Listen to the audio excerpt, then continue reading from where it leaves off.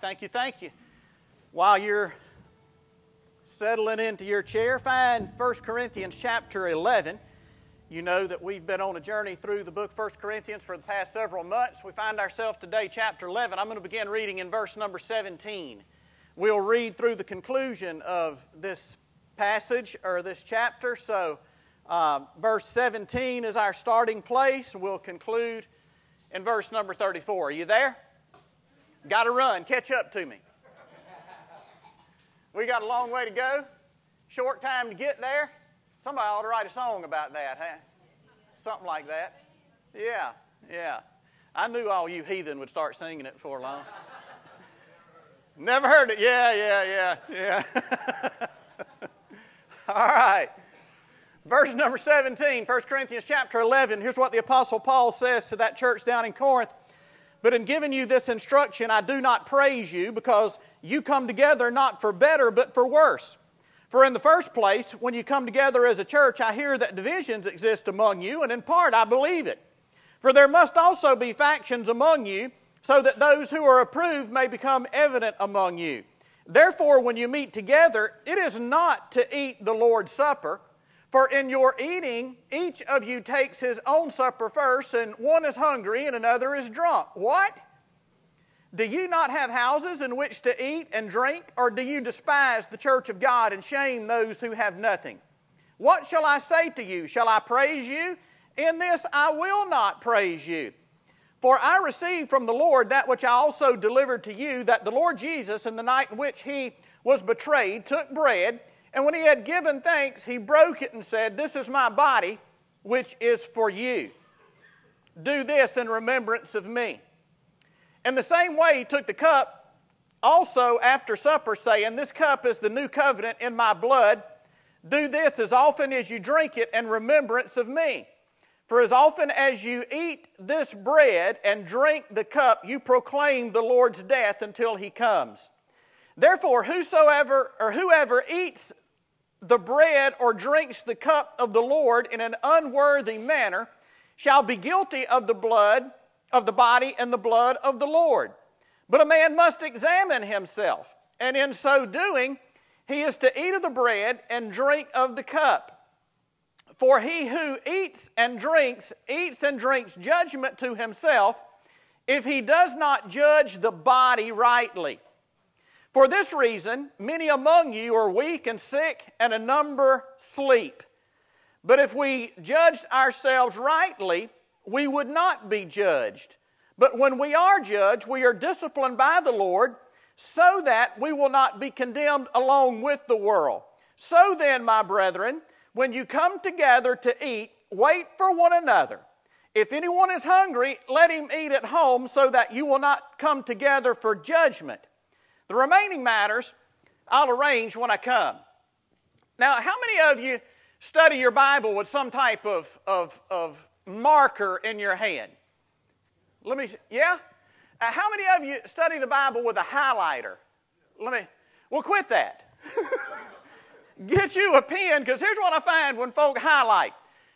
When I look at folks who use highlighters to study the Bible, and don't get me wrong, if that's the way you study the Bible, please study the Bible that way. But here's a tendency with a highlighter. It's to highlight way too much, so that nothing stands out. Yeah, Alyssa, you said it. You know, a lot of times a highlighter will highlight the entire page. So here's what I want you to do. I want you to put down your shotgun and pick up a rifle. Okay? Your shotgun is your highlighter. That's right, Miss Maryvine. Your rifle is a pen or a pencil. So take a pen and pencil, and let's walk through this text, and let me point out a few things for you. And you understand, if we were in a seminary classroom, I would just put this out there for you and let you come to your own conclusions. But since we're not in a seminary classroom, I'm going to point it out and give you the conclusions too, all right? So here we go. Check this out. Again, I'm going to do this kind of in order of importance. So underline a few words here. You see in verse number 19, you see the word must. Underline that word must. And then in verse number 28, you see the word must. Underline it again in verse number 28. And then I want you to find the word praise in verse number 17. Underline it there. Then I want you to underline it in verse 22 one time and in verse 22 again. So there are two occurrences in verse number 22. Then I want you to follow down with me to verse number 24. You see the word body? Underline it right there. Then in verse number 27, underline the word body. And then in verse number 29, underline the word body. Now in verse number 31, oh, I told y'all I had to run today. I'm running. All right, here we go. Verse number 29. Underline the word judgment and the word judge. Yeah, Heather says, give my highlighter. I'm just going to highlight the whole page. Judgment and judge, verse number 29. Verse number 31, judged and judged. Verse number 32, judged. And then in verse number 34, judgment. All right, now here's the most important of all. You ready? Verse number 17. You come together. Underline that phrase. You come together. Verse number 18. Underline the phrase. You come together. Verse number 20. Underline this phrase. You meet together. Y'all are catching on. All right. Now verse number 33. You come together. Verse number 34. You will not come together. All right? So now, you know, anytime we read a passage that has a preponderance or a repetition of the same words, we've got to pay attention to that. Because that's kind of a no-brainer. That's a low hanger over the outside of the plate that we ought to be able to interpretively land in the bleacher seats behind the left field fence. So check this out. Notice what Paul does, especially in this phrase, when you come together. Remember we said last week that from chapter 10 to chapter 11, Paul made a transition from our private lives to our public life. So he's talking about here, this phrase highlights it, when you come together. He's talking about the public worship services of the local church in Corinth. So again, his theme here, what he's dealing with, is how we should act, what we should do when we are in a public worship service. So I want to take all of this today and put it down in a nutshell and speak to you on this particular subject. When the church is the church. Because you do know this by now, don't you? You know just because a building, maybe a red brick building with white columns in the front that has a steeple on top of it, just because they have a sign out front that says such and such church, you know that may not be true. There's a friend of mine, I have a rather scholarly friend that has pastored a traditional Baptist church in one place for a long time, rather large church. And he was preaching through the book of Acts not long ago, and he called me, and I could tell when he called me, he was upset about something. He was bothered. So I said, tell me what's going on. He said, well, you know, I'm preaching through the book of Acts, and he said, it dawned on me this Sunday while I was in the pulpit that the church I'm preaching about in the book of Acts is far from the church that I'm preaching to on Sunday morning. And I thought, boy, you're starting to get there. Because that's exactly right. I wonder sometime if the Apostle Paul was able to plop down in some of our worship services in some of our churches on Sunday morning, if he would even recognize it. And you say, I think he expresses his shock right here in the Corinthian church when he says in verse number 22, what? And I think if Paul were to come to some of the worship services today that take place in the United States of America, he'd say the same thing. He'd say, what? And he would begin to fire off a letter. Somebody sent me a text the other day that said, if the Apostle Paul were alive today, we would surely get a letter. and I think they're right. We would get a letter. So I think in this passage what Paul is doing is he's kind of setting some boundaries. He's tightening things up. So let's look at this subject, when the church is the church. And the Lord's Supper, you see, is at the heart of this text, but this passage is really not focusing on the Lord's Supper. The Lord's Supper is just the precipitating event around which all of this stuff was proliferating, and Paul uses it in order to teach them how the church should look and when the church is the church. So number one, check it out with me in verses 17 through 22. I think we can say the church is the church when we make spiritual progress. Look with me in verse number 17. Paul says it like this. But in giving this instruction, I do not praise you, because when you come together, there's our word, when you meet together as a church, when y'all assemble on any given Sunday morning, look what he says. He says, you come together not for better, but for worse. Now just let that fall on your spiritual ears for a little while. Is it possible for a church to come together, and it would have been better had they not had worship service at all that day? You see, that's what Paul is saying. So rather than focus on the negative in this text, let me turn it around and put a positive spin on it. Here's how you know the church is being the church. It's when we come together, we make spiritual progress. We come together for better and not for worse.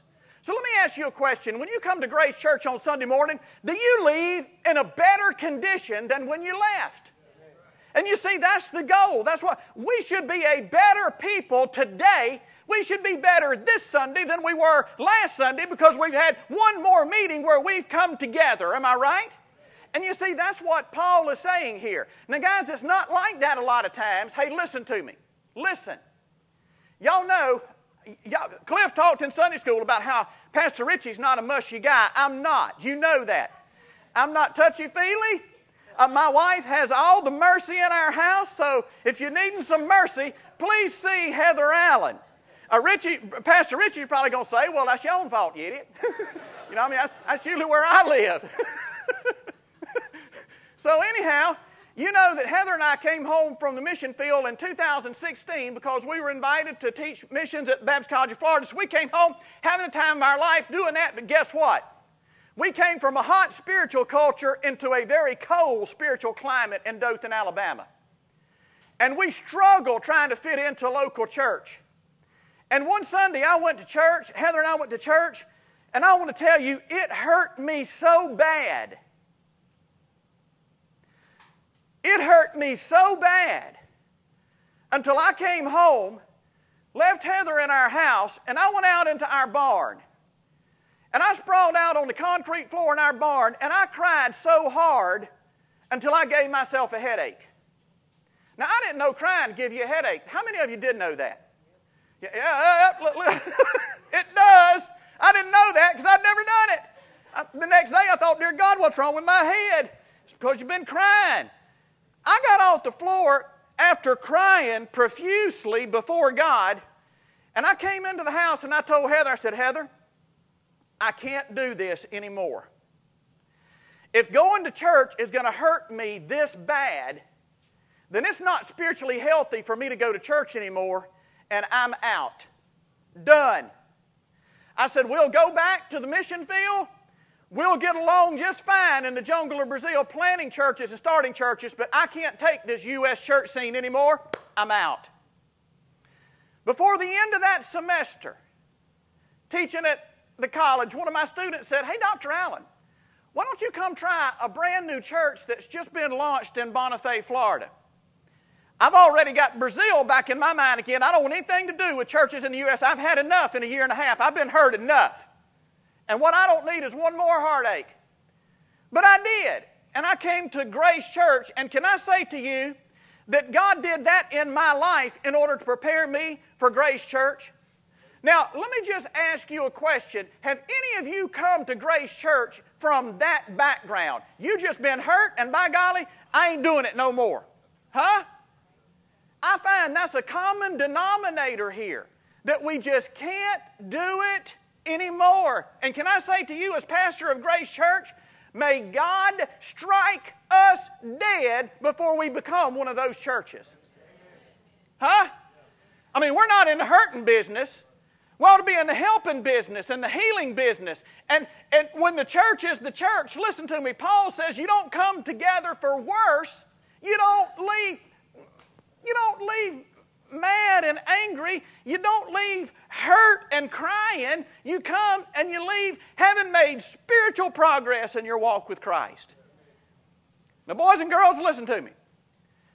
If we ever decide we want to start fighting one another, you can fight by yourself because I got a place to go. I still got a house in the jungle of Brazil. You know what I'm saying? We are not going down that road. And I thank the good God of heaven that grace has been a healing place. I tell John Wilson all the time, John Wilson rescued me when I was a stray dog.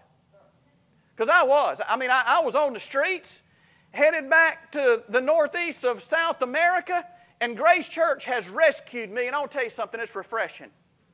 So let me just say to you, if you're in that position where Pastor Richie was, because it's not just church members that gets hurt, it's pastors as well, and there's something wrong in that scenario.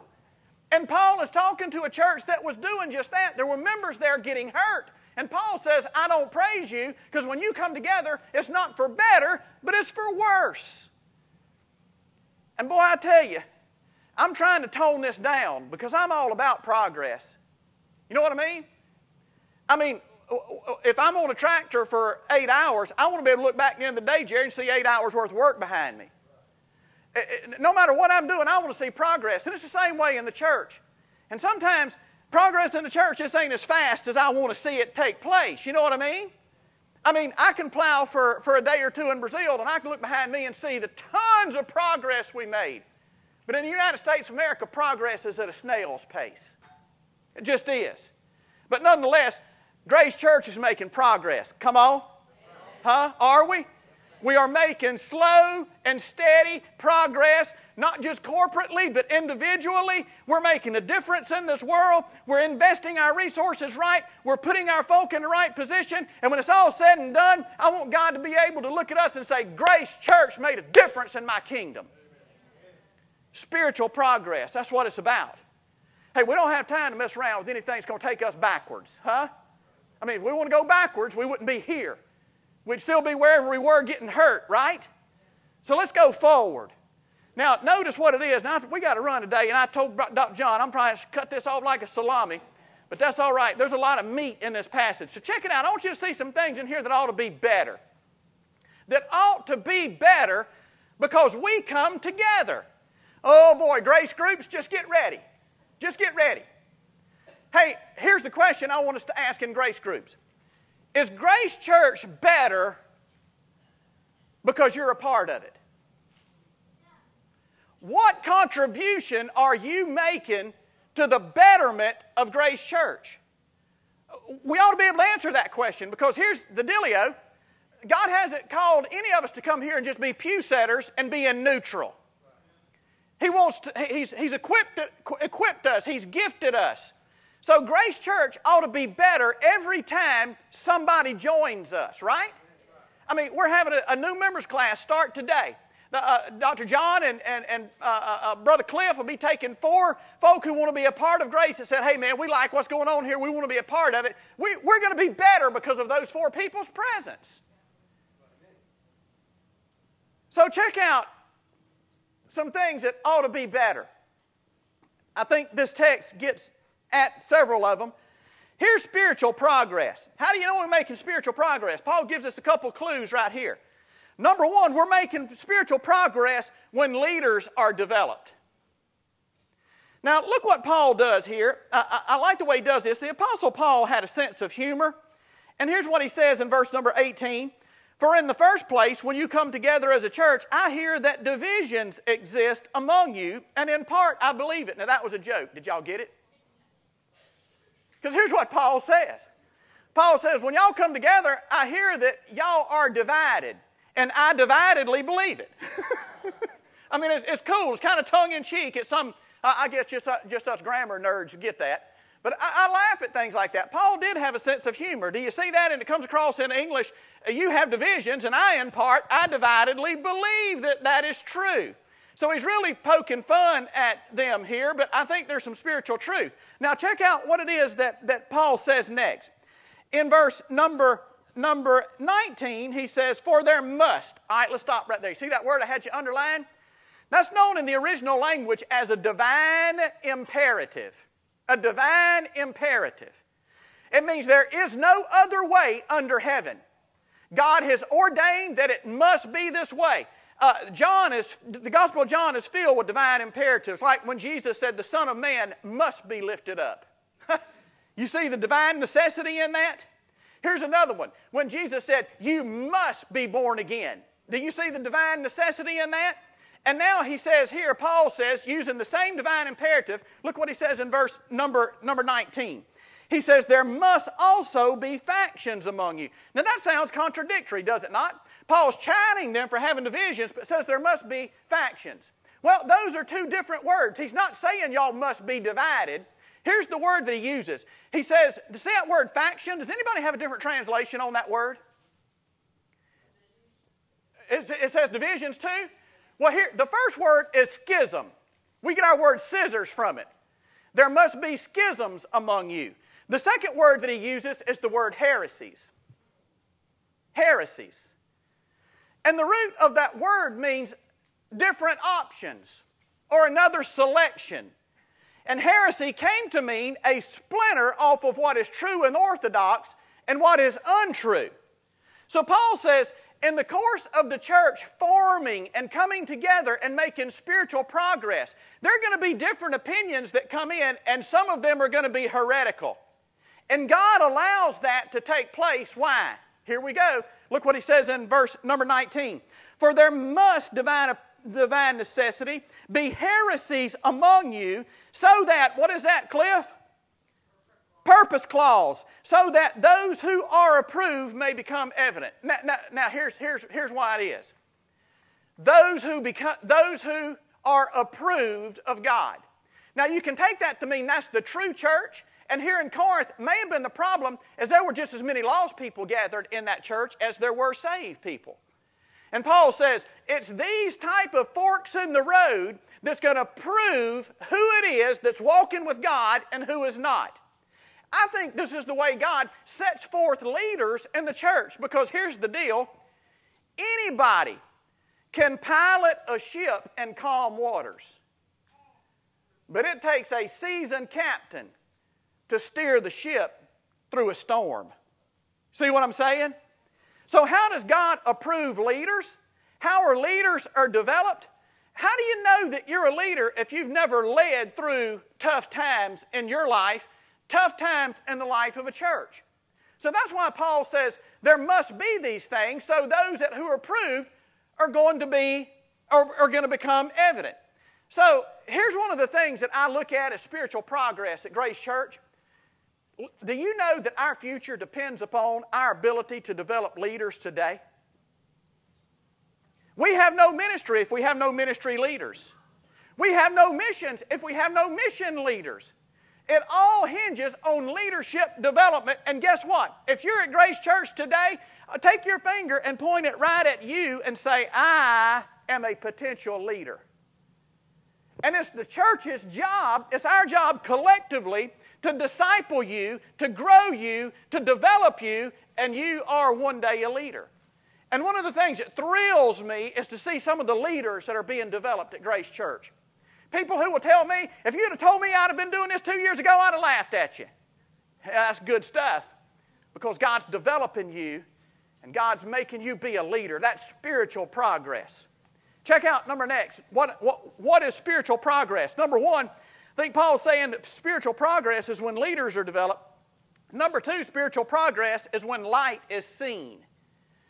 You see, this is when the church is the church. If the church is not developing any leaders, is it really the church? See, our job is to make disciples of all the nations, of everybody, develop leaders. But notice what else, when the church comes together, light is seen. Check out at the end of this phrase in verse 19. So that those who are approved may become evident. And you see, the original language behind that phrase, may become evident, is used in the Gospels a lot, and it means something that is in the spiritual realm that suddenly comes to light in the physical realm.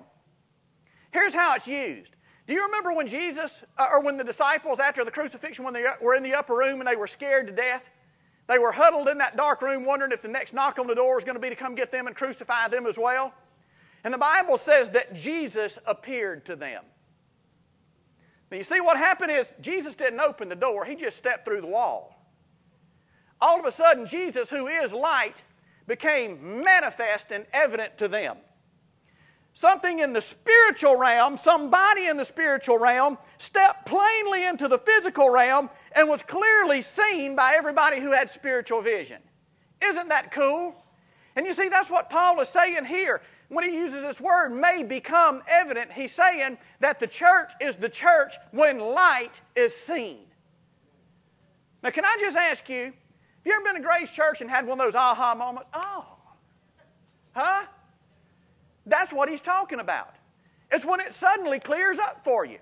And hey, look, it's not because we have good teachers or good preachers. It's because the Spirit of God suddenly made that step from the spiritual shadows into plain view, and now you see it. You see, that's what takes place when I read my Bible. When I read this Bible, light is shone upon my life, is shed upon my life, and I can't tell you how many times I leave church having an encounter with God in His Word, and I say, so that's why that happened. Now I understand. Now I've got God perspective on my life. So that's the way that works. Now I see it. Boom. You see, that's what happens in a church that's making progress. Hey, if you can come to church and you never have a divine encounter with God through His Word where light is shed upon your life and upon the situation in which you're living, can we say that we are the church? And I would say, man, that would greatly bother me if that were the case. Check out number next. When we make spiritual progress being defined here by Paul is when leaders are developed. Number two, when light is seen. And I think in verse 20 and 21, the heart of this is when lives are changed. Huh? You see, in a place where leaders are developed and where light is seen, where God's Word is preached, you just can't help but having lives changed. Now, it may not be all of a sudden where you go from being a member of the Hells Angels one week to playing in the worship band the next. We're not talking about that type of drastic change, but we're talking about steady spiritual progress where you are made more into the image of Christ on a week-by-week, day-by-day basis. Hey, do you see spiritual progress in your life?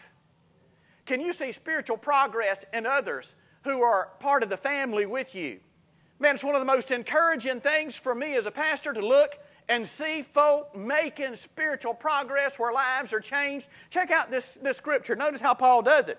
He says, therefore, when you meet together, you might be coming and eating something, but make no mistake about it, it's not the Lord's Supper. And why? Because in your eating, look here, everyone takes his own supper first. You might want to underline that word first. See, these folk hadn't been changed. They were still selfish. All they were concerned about was getting theirs, getting what's mine. Hey, do you know anybody that looks for a church that way? Hey, what's in it for me? What do y'all have to offer me? And can I say, what we have to offer you is for you to come and sit and have your life changed so that you don't put yourself in first place. That's what we have to offer. To help you move from a self-centered life to an other-centered and Christ-centered life. So Paul is talking about changed lives in a local church where it's not just about me eating first. And by the way, have you picked up in this text that whatever they were doing is vastly different from what we're going to do at the end of our service?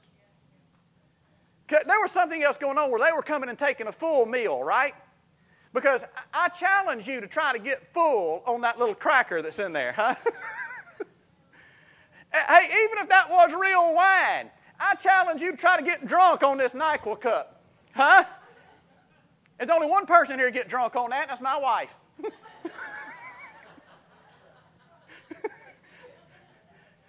She can have migraine, headache, cut a baby aspirin in half and take it and knocks her out. I can take whatever. I mean, stuff don't affect me. Last time I had minor surgery, they couldn't get the anesthesia to have an effect on me. I'm just like an elephant. It's a good thing I don't drink because I'd be broke. I'd have to buy that whole liquor store up there to get a buzz. I mean, it just don't work on me. I think that's God's mercy. But you see, Lord have mercy. Let me get back to something spiritual here. How'd I get off? Heather, it was your fault. It was your fault. You got me off on that thing. Dr. John had to do some work on me the other day, and he said, "You want laughing gas?" I said, "Is it going to hurt?" He said, "No." I said, "Well, heck yeah, I want laughing gas." I sucked his bottle dry and got up and drove home. He said, "How you feel?" I said, "What was in there? Oxygen?" Stuff just don't affect me. I don't know why. That's a good thing, I guess, huh? Thank you, Alyssa. Where was I? Somebody lead me back to where I was. Hey, there were lives changed, right?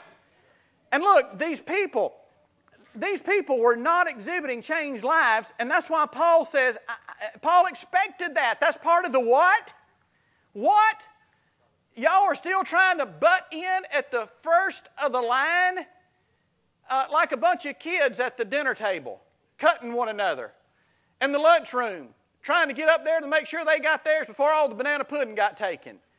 I mean, that's what we see going on here, and Paul says that's not indicative of people who've had a life-changing encounter with Jesus Christ.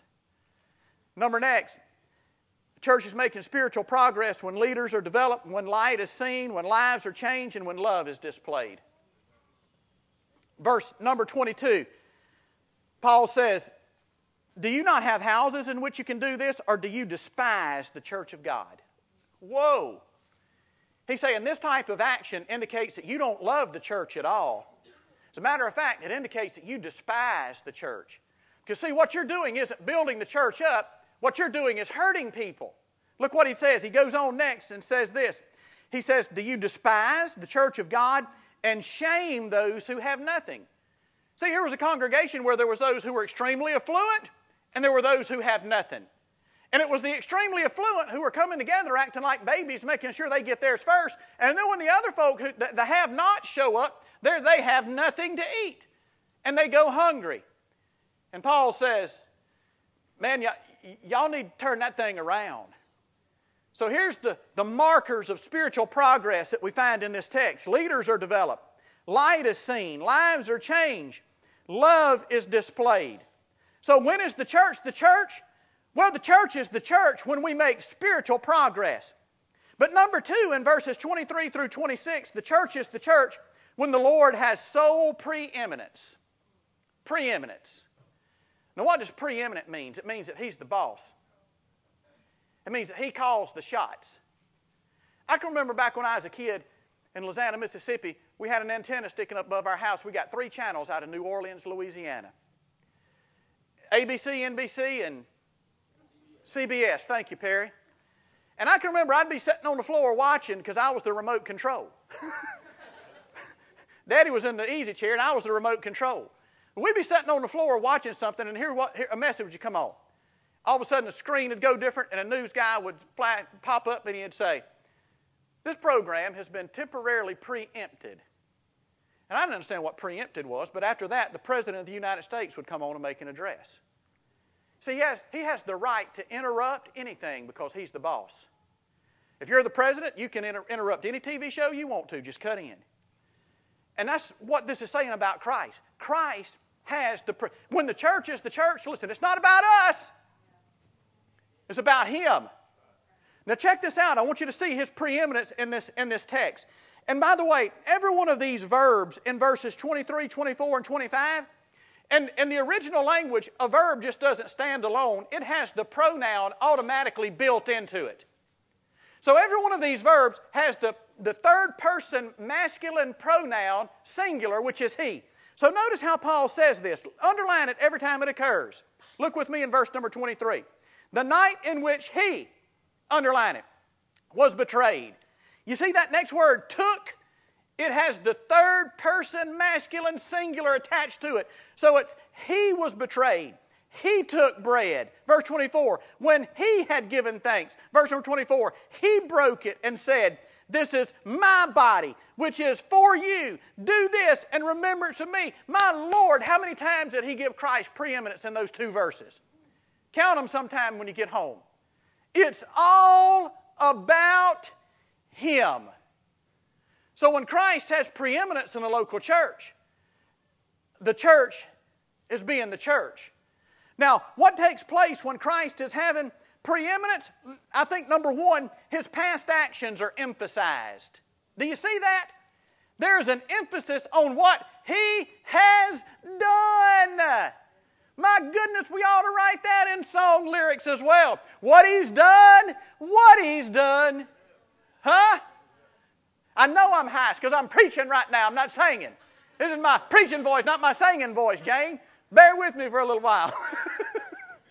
Y'all want me to go in falsetto? Huh? Yeah. What He's done. And every one of those verbs emphasize what He's done. Now the question is, what has He done? And I think this text bears out two things. Number one, He justified you. Amen. Justified. Look what the Word says right here in verse number 24.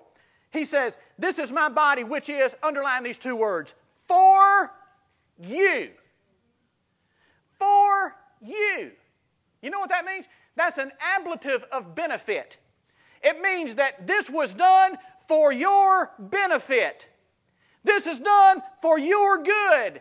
As a matter of fact, your ultimate good, because there's no other name given under heaven, given among men by which you must be saved. And the only way we're saved is because one day He said, yes, Father, I'll go to the cross for them. Not my will, but your will be done. And He died on that old rugged cross in my place and in your place. And the only way we can avoid the penalty for sin which we've inherited and for sin which we've committed is, by golly, because the cross stands between us and hell.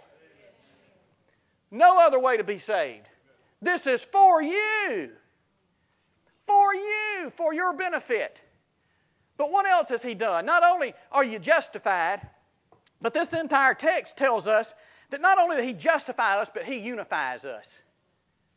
You see, because it's not God's will for a church to be divided with schisms. There may have to be factions, or may have to be heresies, in order that those who are approved may come to light, but it's not God's will for a church to be divided and to have cliques. And to have a group over here that looks down their nose at a group over there. Hey, I'm so glad I can preach about this in Grace Church today, not having to worry whose feelings I'm hurting, because we don't have that. Huh? And it's not God's will for us to be divided. Matter of fact, what He did on Calvary's cross not only justifies us, but by golly, it unifies us. And if it doesn't, we're not in step with what He did on Calvary's cross. When the church is the church, number one, we make spiritual progress. Number two, when the Lord has sole preeminence, that means His past actions will be emphasized. But notice the second thing, His future coming is publicized. Huh? Look with me in verse number 26. For as often as you eat this bread and drink this cup, you proclaim the Lord's death until He comes. Hey, you know He's coming again, huh? Wouldn't hurt my feelings if He interrupted. If He preempted this sermon right now and said, we interrupt this sermon for the approach of the Lord Jesus Christ. That'd be pretty cool, wouldn't it? That'd just be pretty cool. How do we proclaim His death? We're going to do it in just a minute. John Wilson is going to come up here in a little while. He's going to lead us. And we're going to observe the Lord's Supper, which is at the heart of this text. And you know what he says this does? It proclaims, it publicizes the fact that this same Jesus who died on the cross and justify us and unify us, He's coming back again to get us. To take us, that where He is, we may be also. You know what I'm talking about?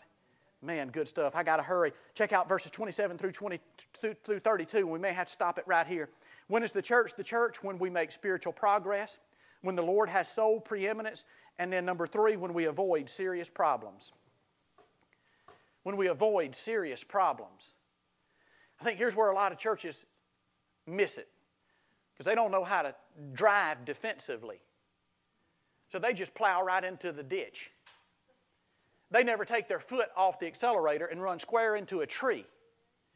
You know, driving is a lot defensive. It's knowing how to avoid that 8-point buck when he runs out in front of you, right? It just is. Or knowing how to avoid that guy or gal that's maybe had a little bit too much to drink. whatever the situation is. It's defensive. Now check out what Paul says about avoiding problems. Verses 27 through 32.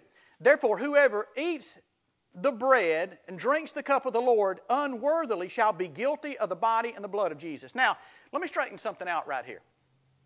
You see the term in an unworthy manner? In the original language, that's an adverb. It refers to how the action is carried out, not who carries the action out. There's a lot of people who are a part of churches who have an overwhelming sense of unworthiness. And they won't partake of the Lord's Supper because they feel like they're unworthy. This is not what he's talking about. He's talking about the manner in which it's done, not your so much condition, because if people who are unworthy can't partake of the Lord's Supper, then guess what? Dr. John just come up and pray the benediction because ain't none of us worthy. We are only worthy because of what He's done. You see? But Paul's talking about how you do it. We're going to do it orderly. We're not going to do it where we come up here and knock each other down trying to get ours first.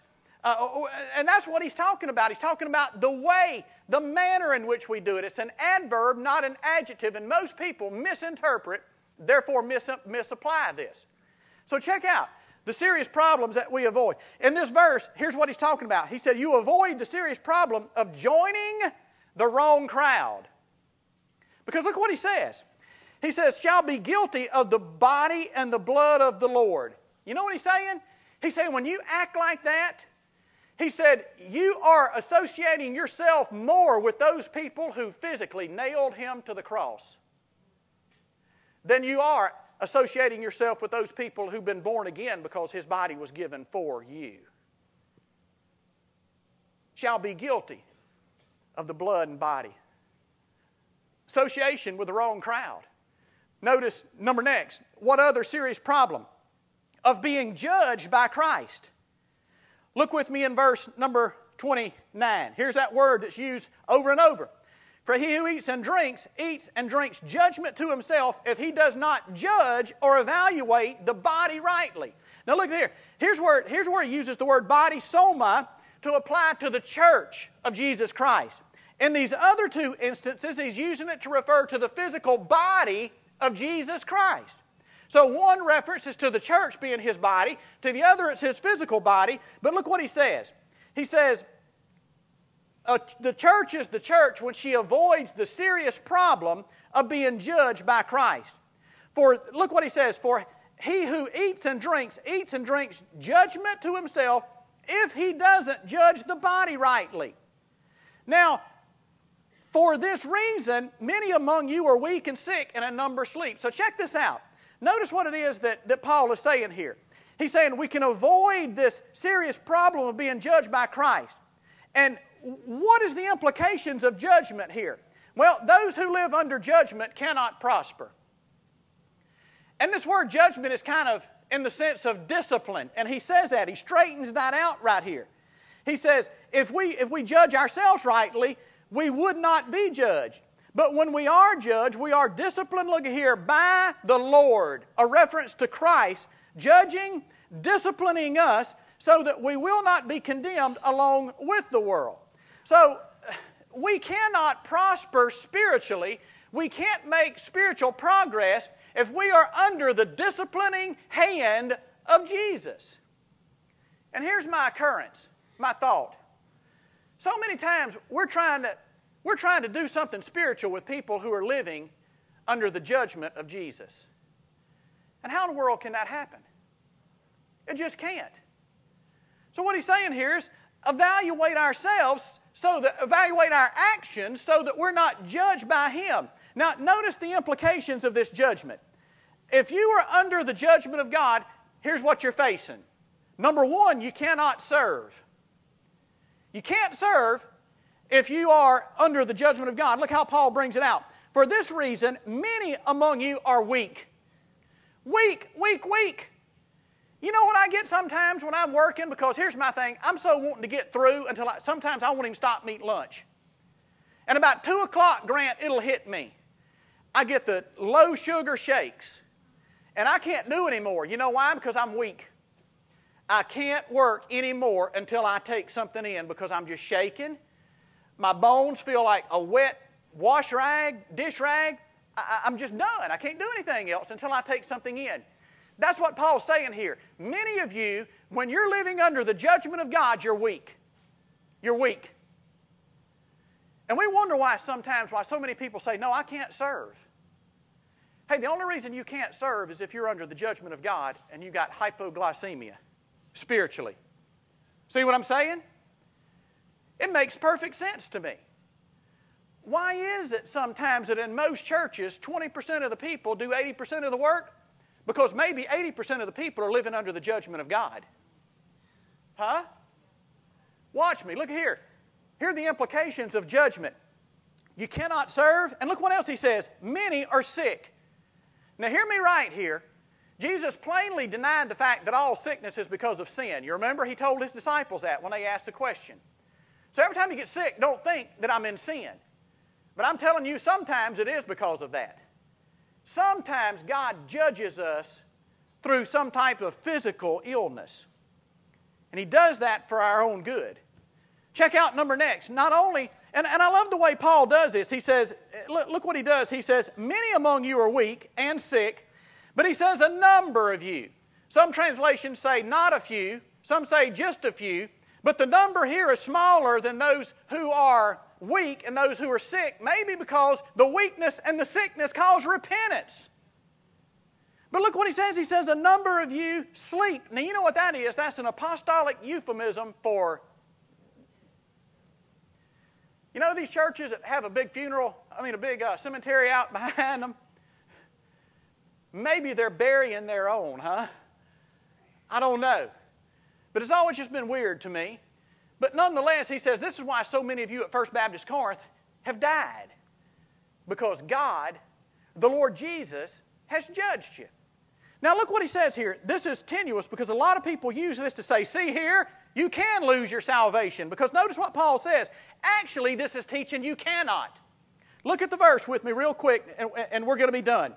If we are judged, but when we are judged, we are disciplined by the Lord so that, what's that, Cliff? Purpose clause. So that we will not be condemned along with the world. This is not saying that if something doesn't happen, we'll lose our salvation and be judged. What this is saying is God will not allow you to be condemned. He will not. That's what His discipline is for. As a matter of fact, this verse teaches us that God will kill you dead before He lets you go that far. Isn't that what it teaches? Listen, 1 Corinthians chapter 5, remember that guy that was sleeping with his father's wife? Paul said, turn him over to the devil so that the flesh may be destroyed. Why? So that his spirit may be what?